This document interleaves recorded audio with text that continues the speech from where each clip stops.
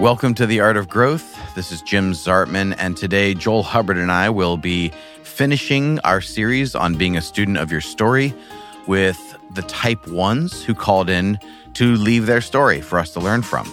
Before we jump into that, the hub of all of our work is theartofgrowth.org, and you can go there to sign up for individual coaching or group coaching, including the Burnout Group Coaching that starts April 13th, where you can navigate regaining your energy so you can let your unique light shine.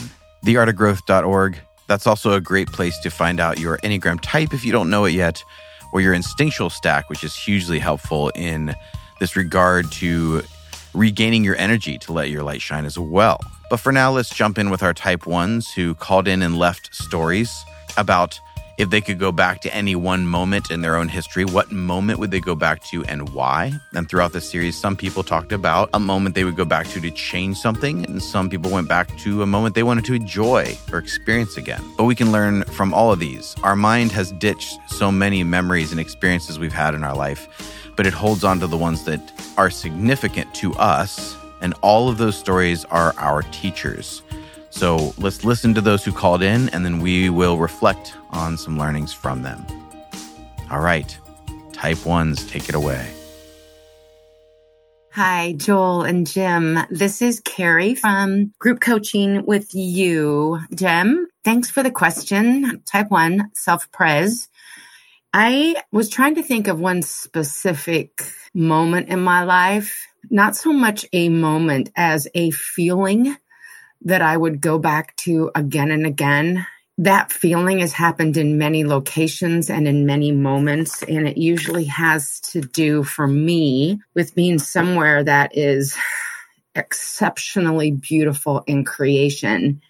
I thought about it when I ride my bike, that sensation of the wind, the sun in the redwoods. I thought about when I was snorkeling in Indonesia under the water. I thought about walking the shoreline at Lake Tahoe, looking at the snow-capped mountains that are beauty. There have been some sunsets and sunrises at my folks' house in Oklahoma, and of course, all throughout the world, but here in Santa Cruz as well, that are so beautiful. The colors are so unreal. The sensation is so peaceful.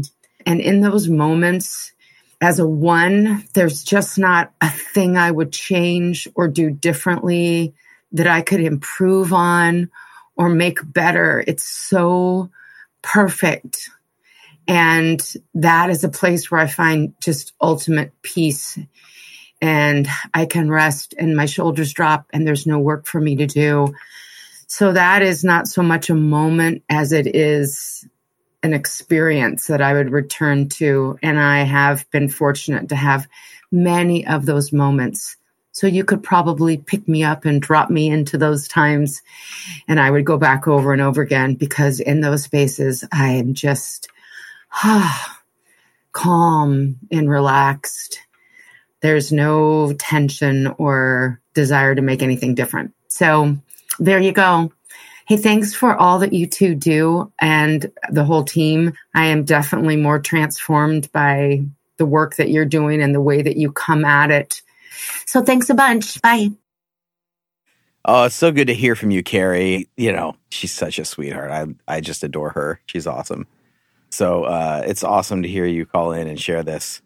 And my first thing to work through is my feelings of jealousy.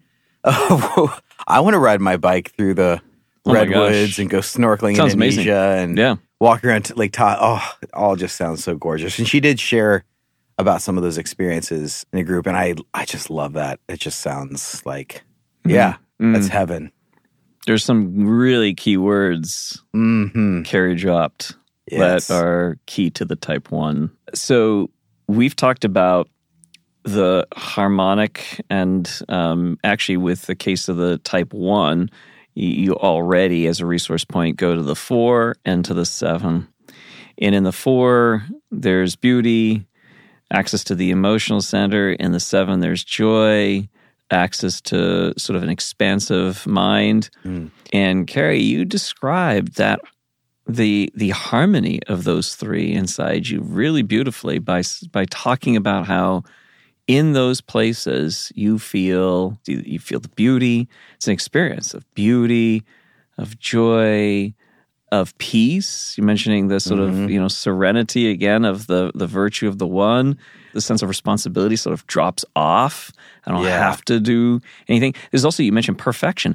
And I love it because for the one, there's this sort of kind of perfection that can either be very narrow or it can be more beautiful and more expansive. Yes. And I think what you're describing sounds much more of that, the second. Yeah, I thought this was such a great expression of a one in health when they're in that place where they're integrating, yes, the resource points. Because one is beauty, which is like I wouldn't change anything about it. Yeah, no, right? Yeah, that's right. So it's beyond improvability, right? Because it is nature, it is natural, this is what it is, and I am standing back in all of it. I'm not going to be like, I think I would move that redwood over 3 feet, or it could be, slightly wider, or something like that. Like none of that exists in that space. So that mechanism of seeing something wrong and feeling a sense of responsibility about it isn't really at play in this space, because how she said that so perfectly, she said, there's no work for me to do. No work for me to do. There's a quieting of that sense of responsibility when I'm in these places of beauty. Yeah. And putting my body in motion in these places, because in every single example she gave, her body was in motion as a body type. She was biking, she was hiking, and she was swimming. And it was moving the body in a place of beauty. And that gave the sense of peace. And then bringing that peace into other parts of your life and being like, okay, I can apply this feeling, this sense of wonder, of awe, of beauty into my day-to-day life is just incredible.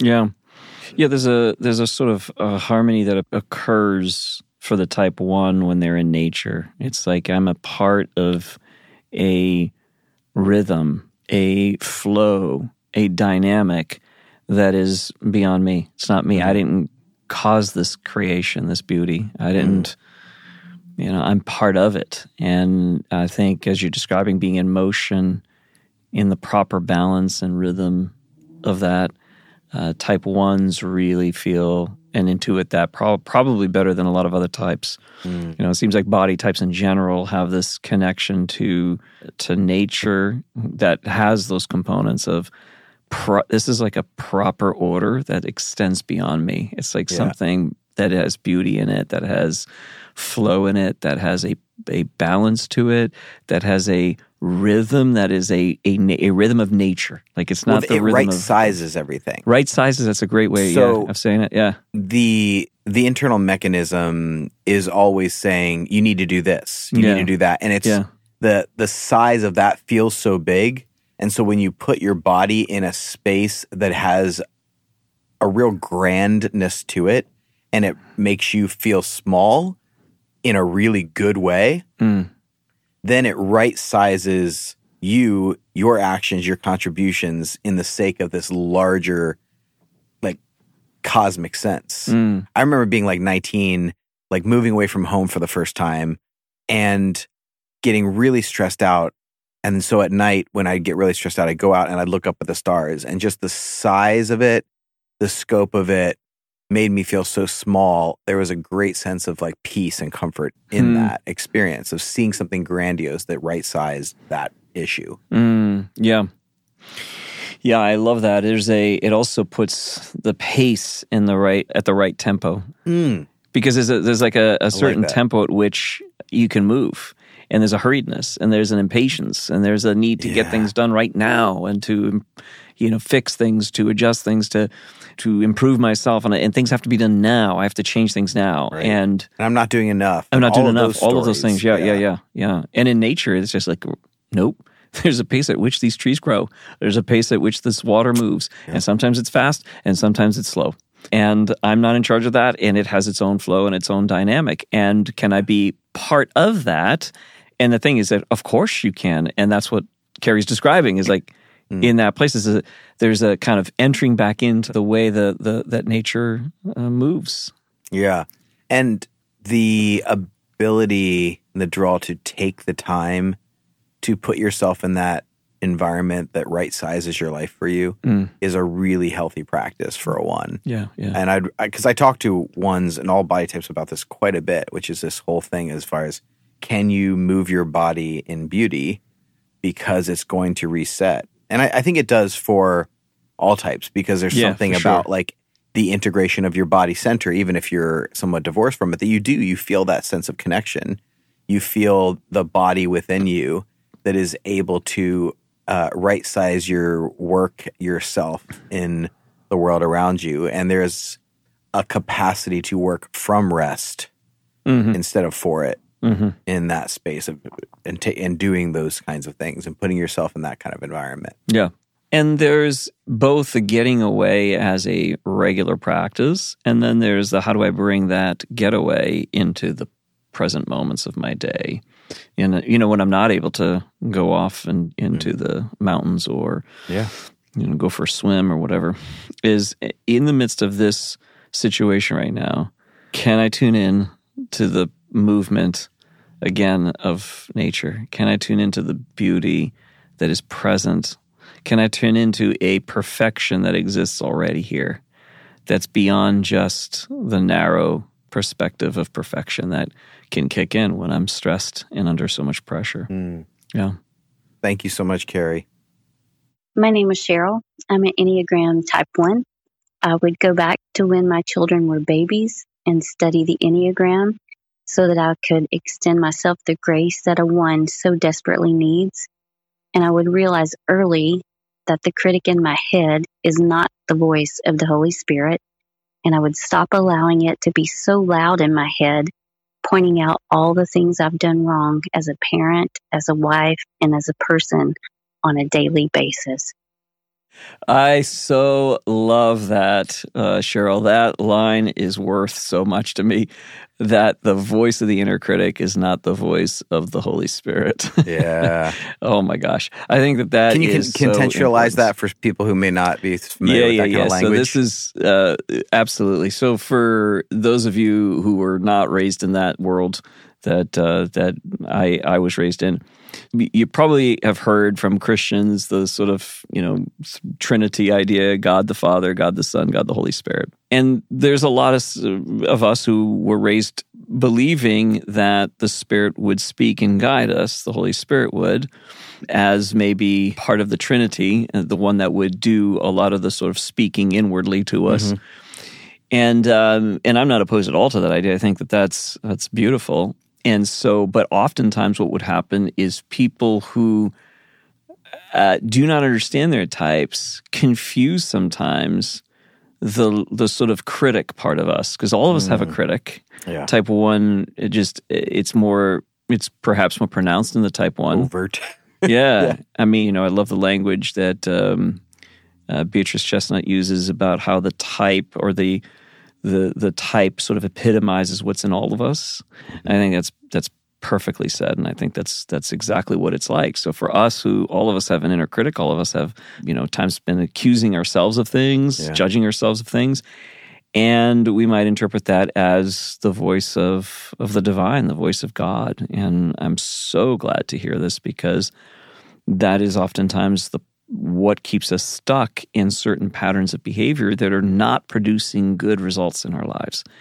And so we might get stuck in that, saying that, and hiding even. I mean, it becomes a way of bypassing our own journey, is to attribute these inner negative voices to something external, like, and how much more God weight do they something. hold over you? Oh, a ton when more, you believe that this thing that I'm hearing, it's not just me. It's not just my type speaking to me. Right. But now I've attached an external, superior, ultimate voice on top of it. Yeah. And, we did that. We've joked about, like, you can hear any sermon and exactly that pastor's type. Yeah, totally can do that. But, yeah, it's that whole thing of just being like, okay, you need to actually distinguish that this is you. Yeah. And especially when if it's harsh, if it's that kind of thing, it's like, But it's interesting to me that she tied it specifically to her kids, extending herself grace as far as how she was with her kids when she was young. Yeah. Well, and how hard a type 1 can be on themselves. Raising kids to make sure that you're doing it the right way, and you can be much harder on yourself than you are on your family members. Yeah. And so needing to show yourself grace is, something that a lot of type 1s recognize that they need to do, and it's difficult for them to do that. But then what comes across sometimes is because they're so critical on themselves, they can come across a little bit more rigid, a bit more edgy and judgmental, even if they don't mean to be with their own kids. And so it's like you need to follow the rules. You need to do this. You need to make sure you're doing it this way. And so that rigidity comes through. And I'm wondering if that's what she's referring to. And that's understandable. And for all of us, we all wish we could take some of those moments back in the way we've maybe done things or said things to certain people. There's a grace that I love do-overs because you can extend grace. And it sometimes has even more impact when you come back. And so if there's an opportunity ever to come back, and I've said this before on podcasts, if there's ever an opportunity to come back, to then say, hey, look, I recognize some things about myself, and I want to hear perhaps how it impacted you. You mean like come back around to the kids? To the kids. Yeah. If in this situation, in other situations, it might be to a friend or, coming back and having that conversation. Like, I wonder how you experienced me as I'm recognizing my type 1 in me. Just a simple question like that. Because otherwise, you might come across saying, I'm so sorry that I was so this way and so that way. And your kid might be like, I didn't experience you that way. Right. You know what I mean? Right. So that's always a surprise sometimes to parents. Other kids will say, yeah, I picked up on some of that, but I understood this and I understood that about you. And so it right sizes the perspective that we might have of ourselves. Right. And so, that ability to go back, maybe that opportunity, if it exists, to go back and to have that conversation. Cheryl, I love that you're able to see that within yourself now so that you can talk to yourself differently now. Yeah. And this story shows me that you are thinking about this in your daily life now. Yeah. So you're probably not being so critical to yourself now. Yeah. As far as what it was then. But hopefully you can show yourself grace now for the person you were then. Oh, good. Yeah. Who was doing the best they could. Yeah. And man, raising small children is not for the faint of heart. Like, no one's figured it out. You're just a person who has your own life experiences. You have your parents who did, what they could, and you're trying to figure it out now. Yeah. And when we were talking about that, I kind of laughed. I thought of the comedian Taylor Tomlinson, who she's talking about her parents, and kind of like we have to kind of give our parents a pass. And she's like, they weren't people who had it all figured out. They're just people who suck like the rest of us. She's like, I should just introduce our parents. Like, this is Ron and Nancy. They do what they can. It's like, that's it. They do what they can. Yeah. We did what we could. Yeah. We gave it our best shot, and then having that grace for yourself now about your former story. Because that's so much of the journey is like, if you're going to show yourself grace now, show yourself grace for where you were at that time, because that was not the easiest season. No, because alternatively, what are you doing? Is you're shaming yourself for not having enough grace. Oh man, how many times have we seen that with ones? Like shaming. Yeah. I'm shaming myself for not having enough grace for myself. Yeah. So, at what point do you ever have grace? Yeah. Like, I should have more grace. I didn't have more grace for myself the other moment. That 10 minutes ago, I did something I didn't have grace enough for. I should have done it. And so what you're doing is you're still in the space of the critic, still in the space of the negative of the. Yeah. So in order to exit that, you literally have to exit that. Like, no, I'm not shaming myself. Yeah. I'm actually going to show myself grace for not having had grace 10 minutes ago. Yeah. Yeah. And for more on this, see episode on the Type 8 where we talk more about that and the reason for grace piece. Yeah. But I love that. So Cheryl, thank you so much for sharing that. I think that's a really beautiful thing that so many people just need to remember, that the voice that they talk to themselves is the voice of the type, and you need to recognize it as the voice of the type and not assign some ultimate authority on the voice of your type, which is trying to tell you what's wrong with you, right? So come back around to going, like, this is who I am, and I am a work in process, and it's beautiful, and it's grace. My name is Kimberly, and I am an Enneagram Type 1. If I could go back to one moment in my life, I would go back to the moment when I told an advisor in college that I was not going on a summer internship in New York City. I had the opportunity to work with an organization in New York City that served the least of these, served the homeless and those in need in their community. And my mom had said she didn't think that I should go. And I felt like she was so connected with God that she must have the right answer for me, that must be right. I didn't trust myself to know what was right, but I longed for that experience to go and be about that type of work. But I didn't trust myself.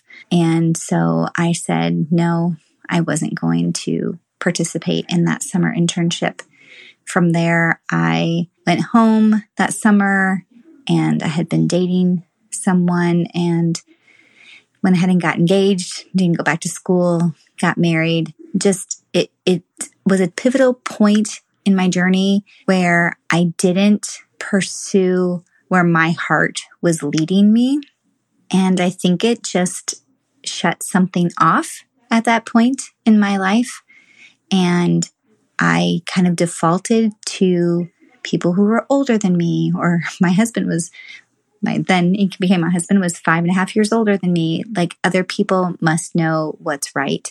And if I could go back, I would say, no, I'm going to follow what my gut is telling me and what my heart is telling me. And I would go for it. Thank you, Kimberly.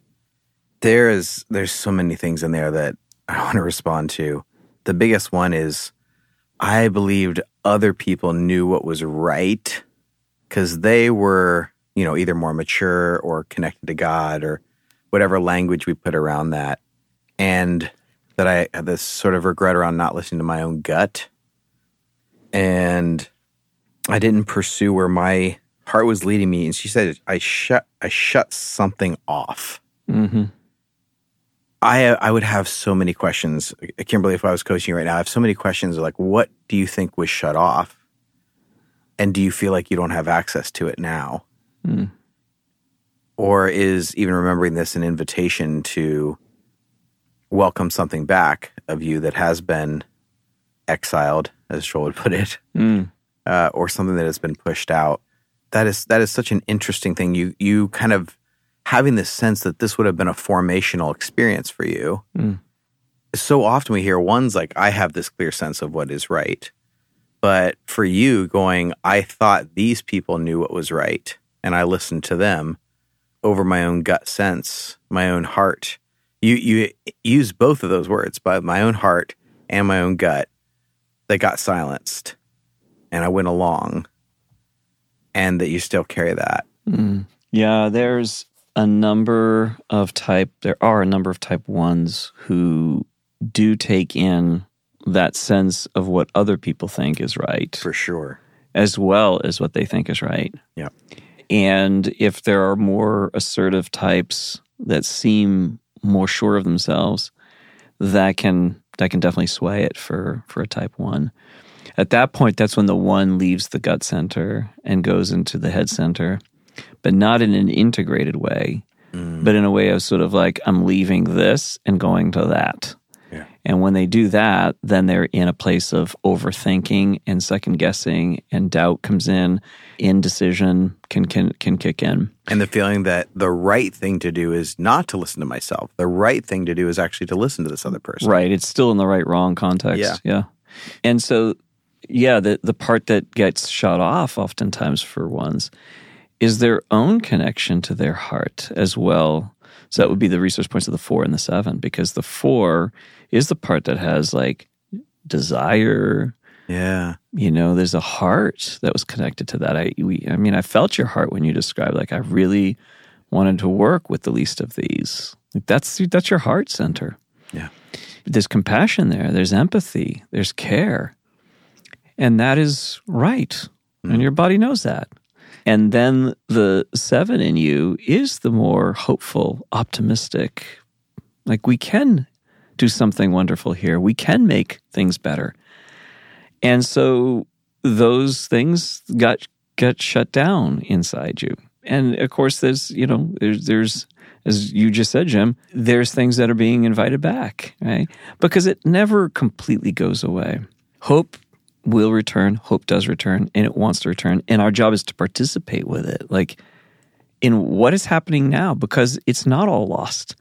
Yeah, that opportunity has passed, but there are new opportunities right now because you still care about justice. Mm-hmm. You still care about the least of these. You still care about people that are struggling. And so that's there, even if it has been shadowed by, I've had to put it into the shadow side, right? Because I had to listen to these other people who apparently knew more. And so it's there. It's still there. But I can hear this thing that I've heard from other ones too, which is there being this desire for this experience that would have been really freeing, adventurous, exciting. Yeah. And that I missed out on an experience to like really tap into the excitement and the adventure because I'm at this conflict between like that desire for freedom and adventure and exploration and being on like the front edge of something, but I need to do the right thing, which in this context I felt like was listening to those people. And like we said before, part of having grace is grace for the person who felt like at the time the right thing to do was to listen to those people. Yeah, yeah. And giving yourself a ton of grace for that. But then also remember, something is being invited back within you. Something that would fulfill what that could have accomplished will come back around.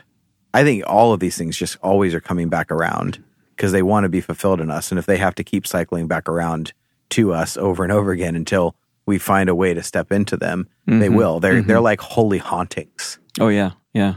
Oh, and I am convinced that there's no loss. If you can move into the present and what's in front of you now, there's no loss. Whatever happened in the past, that happened in the past. But today is the new day. Today is the opportunity for moving forward and for re-engaging. And you know what? You'll engage at that level. It'll be even more deeply connected to your heart than before because you had to deny it in the past. You can look back and wish that you made a different decision, but the decision you made was the best one you had at the time. And maybe have a conversation with that younger self and maybe have a conversation around that. Like, yeah, you were doing your best. I get it. Yeah, I can hear that. You were doing your best to do. You didn't have a clarity around what I should do. You can look back and go, I see what I didn't listen to. Absolutely, we learned that. But it wasn't so strong enough yet at that point that it could counter the voices of the others. And so you have that conversation and then let's see what's in front of me now. And what is an opportunity that's in front of me in this moment to do something for the least of these. And it may not come to you right away, maybe weeks before that something shows up, but almost always when people start looking, putting the attention to that, which is still what they want to do, as opposed to the lost opportunities of the past, then these things start manifesting in your life. Opportunities start showing up all of a sudden. You're like, where did this come from? Why this opportunity? Well, it's because your attention's there. And so now you're seeing what's always been there, but you couldn't see before. But it's worth the exploration, Kimberly, to go down and asking, like, what exactly do you think was shut off? If there was a valve that you think was shut off, what do you think was shut off? Yeah. And is there a way to open that valve again? Because if it was, if it's not dead, if it really was, you wouldn't have this desire to like feel that thing again, to like, right, to believe that something was shut off, because it's obviously not dead. Right. It obviously wants to have a new life within you. Yeah. Otherwise, this wouldn't bother you or haunt you in this way. Right. You've got something in you that it's still, it's it's a weird analogy, but this is the one that came to mind. It's that voice calling in the wilderness to, make way for this thing that is there, that is in you, that it's still saying, I'll never leave until I'm expressed. And I think we all have that. I think we have these things in us that just constantly say, I will not leave until it's expressed. Yeah. And also remember how you probably at that moment that you had the opportunity to go to New York City, that there wasn't a whole lot of thinking about doing it and doing it right. There was just this hopeful movement of, yes, I want to, and I'm going to go there. So I would encourage you to think about how you could, you might start to try to get this, like, okay, there's an opportunity for me to enter back into doing something around justice. Don't lean into the right wrong at this moment to say, well, I want to do it right. I want to get it right this time. No. There's no getting it right. There's only getting it. There's only movement. There's only, let's do this and draw from the 7. Let's see. Let's draw from the 4. Yeah, let's go. Let's see. Let's explore. Yeah. This could be exciting. And I'm going to make mistakes. Oh, you will. You will. Guaranteed. And you know what? They're not mistakes. They're learning opportunities every single time. And I'm not putting euphemism on this. It's your choice to either see things through the glass, or through the lens of like mistakes and wrongs, or you can look at things as they all belong and they're all part of the formation of what I'm becoming. They're all part of the formation of what it is that I'm here to do. That's the intro episode of this whole series. It's not just the story, it's the story you tell yourself about the story. Yeah. Like it's the story about this story that might need revisited because there's something in it that is an invitation. Yeah. And that's a good thing. But I really like that. It's framing, this is a decision that was wrong versus that was the decision at the time. It just was. And now I'm going to make other ones. And I don't know what the outcome will be. And I don't know what I'll feel afterwards. Because it's so easy to project on the front end, well, this is the right thing to do. And then to judge on the back end. Oh, yeah. That was the wrong thing to do. Right. And how many times we heard that story? Oh my gosh, I thought this was the right thing to do, so I did it. And after I did it, I realized it was the wrong thing to do. Well, maybe it was the right thing to do. Yeah. Just because it didn't work doesn't mean it was wrong. The framing, that's all framing. It is, very much so. And it's not really real. Yeah. It's just an interpretation, which, like, of course, there are situations that, I shouldn't have driven drunk and ran into this. Of course, there are decisions that are, yes. But most things in life. But not everything is. No, not everything is. Yeah. But that's the thing, is it can feel like that level of consequence for a type 1. Sure. That the simplest decision can feel like it holds moral weight to it, when that's not always the case. And so exploration, making mistakes, if you even can categorize them that, is a good thing, which, again, I don't think you can categorize them as that. Yeah. Right. So what's in front of you now? And if you can have that conversation with your past self, express grace to your past self, and come back to this present moment, drawing from the 7 with joy, with optimism, drawing from the 4 inside you with desire and hope and passion. What's in front of you? What's the path inviting you to? And it's only one step. It's not 10 steps. It's not mapping out the plan, the future for your life. It's just what's the one step that's in front of you that you can take toward justice.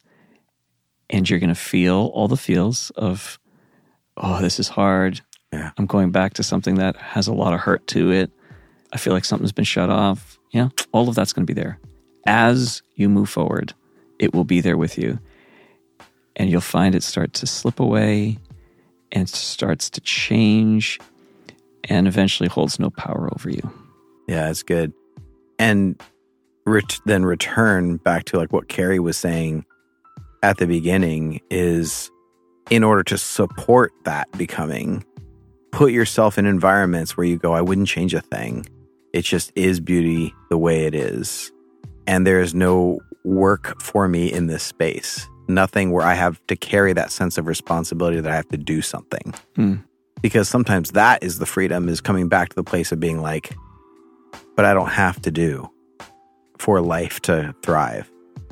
It's not up to me, and it's not wrong that I don't do something, but it's wonderful when I get to participate in the creation of something that I can look back and say, it's good. So thank you so much for listening. Make sure you are subscribed. And if you leave us a review on iTunes, it really helps people find the show. If you'd like to bring this kind of emotional intelligence training into your organization to increase communication and empathy, reach out to us at theartofgrowth.org, and we could have a conversation about what we're doing in other companies that's helping them in these very areas. We have some additional content on our Instagram, just called Art of Growth, which is really helpful. So go give us a follow over there. But for now, my friends, thank you so much for listening to this series. And I hope that this begins to give you some more tools on being a student of your own story, on better understanding why your mind held on to certain memories that it wants to use as your teachers. And if you need some help understanding some of that, putting it in context, you can reach out to us and set up a coaching session. Try it out and see if it would help you navigate some of your own story. But as we conclude, my friends, may you have an increased awareness and gratitude for your own evolution, your own growth process, the twists and turns through the sand and dust and snow that has formed the one before us. And may you honor that person's story. When you look in the mirror, when you see photos of your own journey, may you recognize and show gratitude toward your own journey, your own growth path that is still in the process of becoming. Grace and growth, my friends.